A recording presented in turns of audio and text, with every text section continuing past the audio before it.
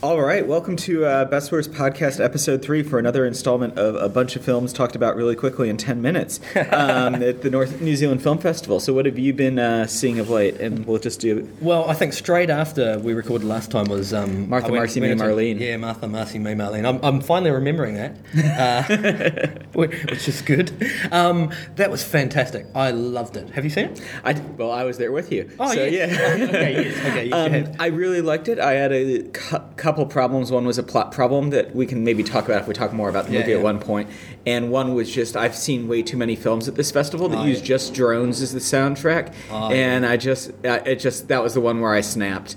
And I just felt like it's a minor thing. It's a good film. It's a very good film. People should see it. It was the director's first feature. It's a very good first feature. Like a seasoned auteur, really. He wrote and directed it. It was based off a short that he won some award at Cannes for in 2010.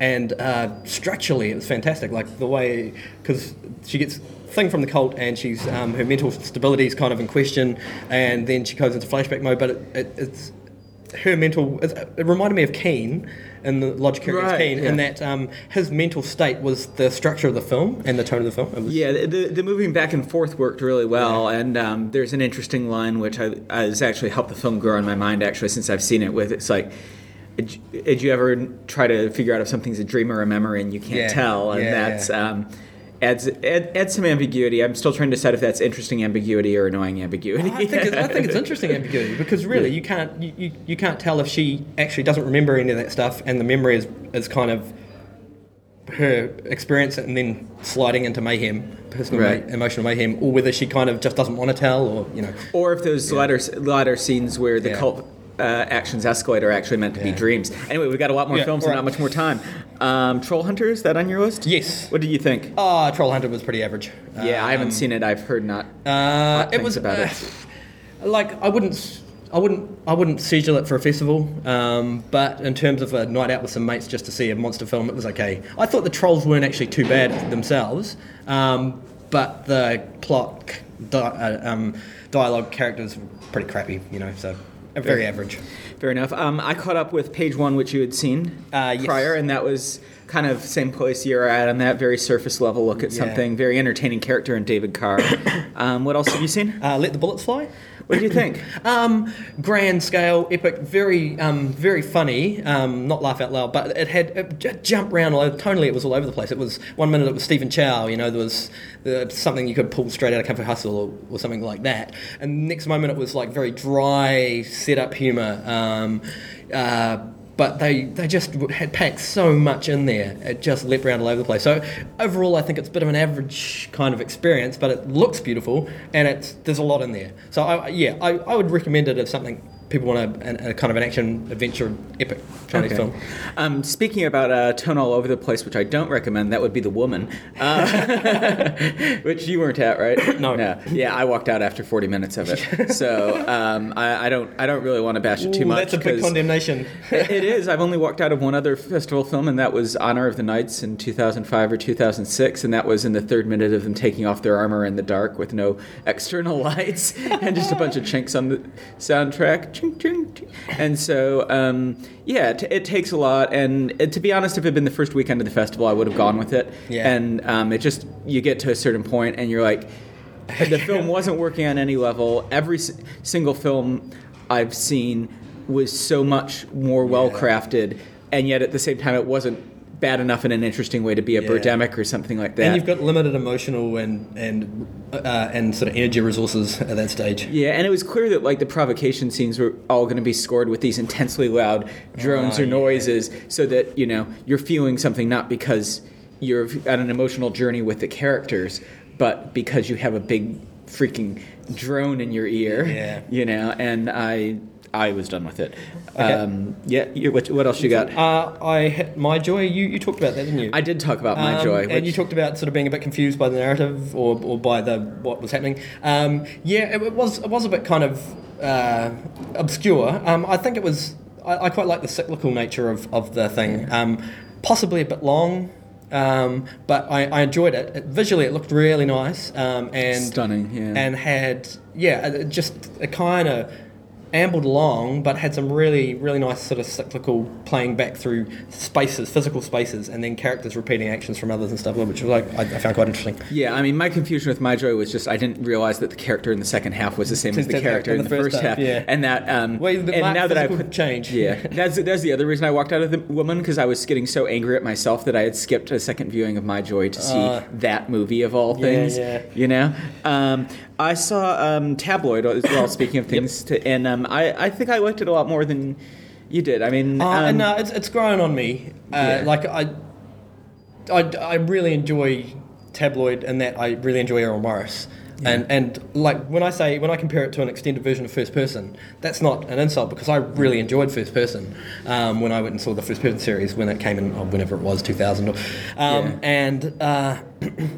And so I thought this was really good. It's not his best work for me, but I still really love it. You know, like if you said, is there a documentary that you would have got to, I would still have that on the list. Yeah, it's still probably in my top 3 or 4 for the festival right now. Wow.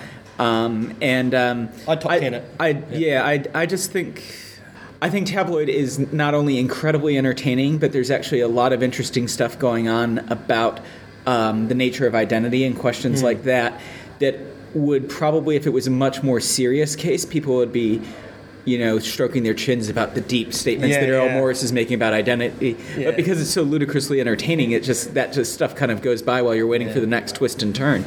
But it's definitely there, and he's definitely made something of it, I think. Okay, Tyrannosaur? Didn't see. Okay, so that was the directorial debut of Paddy Considine. I really loved it. Social realist sort of stuff that I know isn't your cup of tea. Do you think it transcends the genre or no?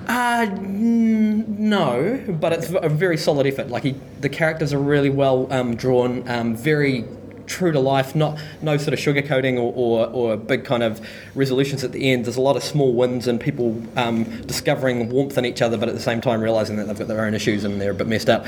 It reminded a little bit, because he I think came up with Shane Meadows, who's done a lot of festival stuff. Remind me a little bit of Shane Meadows, but Shane Meadows always has a dose of whimsy in his films, and there was no whimsy in this. There was warm moments, but no whimsy. But it was good, solid effort.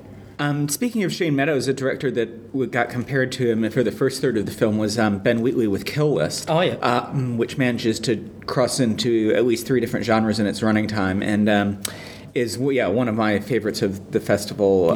Yeah. I walked out and I was like, I don't know if that all fits together. And then the next morning I woke up and it was the first movie of the festival that had been in my brain the next morning, and then I slowly realized how all the pieces of the puzzle fit, and it's a movie with a lot of secrets, and not one that I want to spoil, but one that I really recommend people who can take R-18 violence and hopefully it comes like some back. thought in their films check out. Yeah, hope so. What else is on yours? I did the Artist Cinema, which was like 10 shorts from artists tasked with making cinema. So 4 of them were from New Zealand and 6 from overseas. It was a mishmash, really. There was, if you like experimental art film, there's something there for you. There were a few bits and pieces that I liked. A friend, Alex Monteith, had a short in there, which was I really liked the contrast, and she was filming a high-speed motorcycle guy doing a wheelie on a 2.5K wheelie on Muriwai Beach. Right. But instead of having this like real high speed sort of camera work on it, she had a fixed camera position, held, I think, handheld, but fixed at a point, just slowly watching this thing come across the sand from a far away. So it was just a speck that you kind of see was moving, some people walking in the background kind of thing, in the foreground in front of that, until it slowly came up and then went quite close to the camera past. Just 2.5 minutes. It's pretty cool. There's a few others, but I'm not going to go into them. Fair enough. Did you see The Turin Horse in the end or no? No, I didn't. It's easily the most masterful film I've seen at this festival. It's the opposite of transcendental cinema. If you imagine beautiful films where the camera work lifts you up and such, this one just drags you down with the protagonists as things get worse and worse, and as you spend real time with them. And so I'm really at a loss.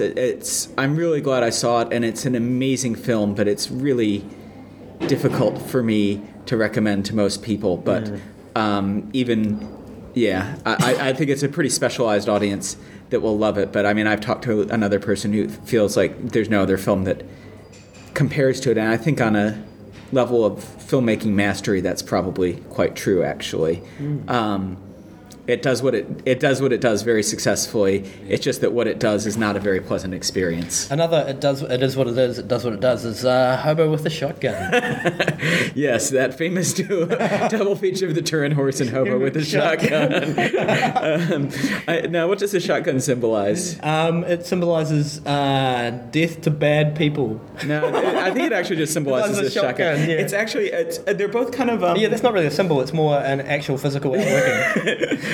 It's a love letter to cinema. I think I tweeted, if your definition of cinema is Troma and 1990 Bronx Warriors, and I just love the oversaturated photography, the relentless one-liners. I got into it by the end, but that was doing my head in right at the start. I was like, it's hard to look at. But Rutger Hauer, fantastic. It doesn't take itself seriously at all. I mean, it does in that it enjoys itself, but it's nothing more or nothing less than what it is, a piece of grindhouse trash cinema with death and guts and nasty things going on, but done well. Yeah. Speaking of death and guts and nasty things going on, I Saw the Devil, which did you see? I Saw the Devil?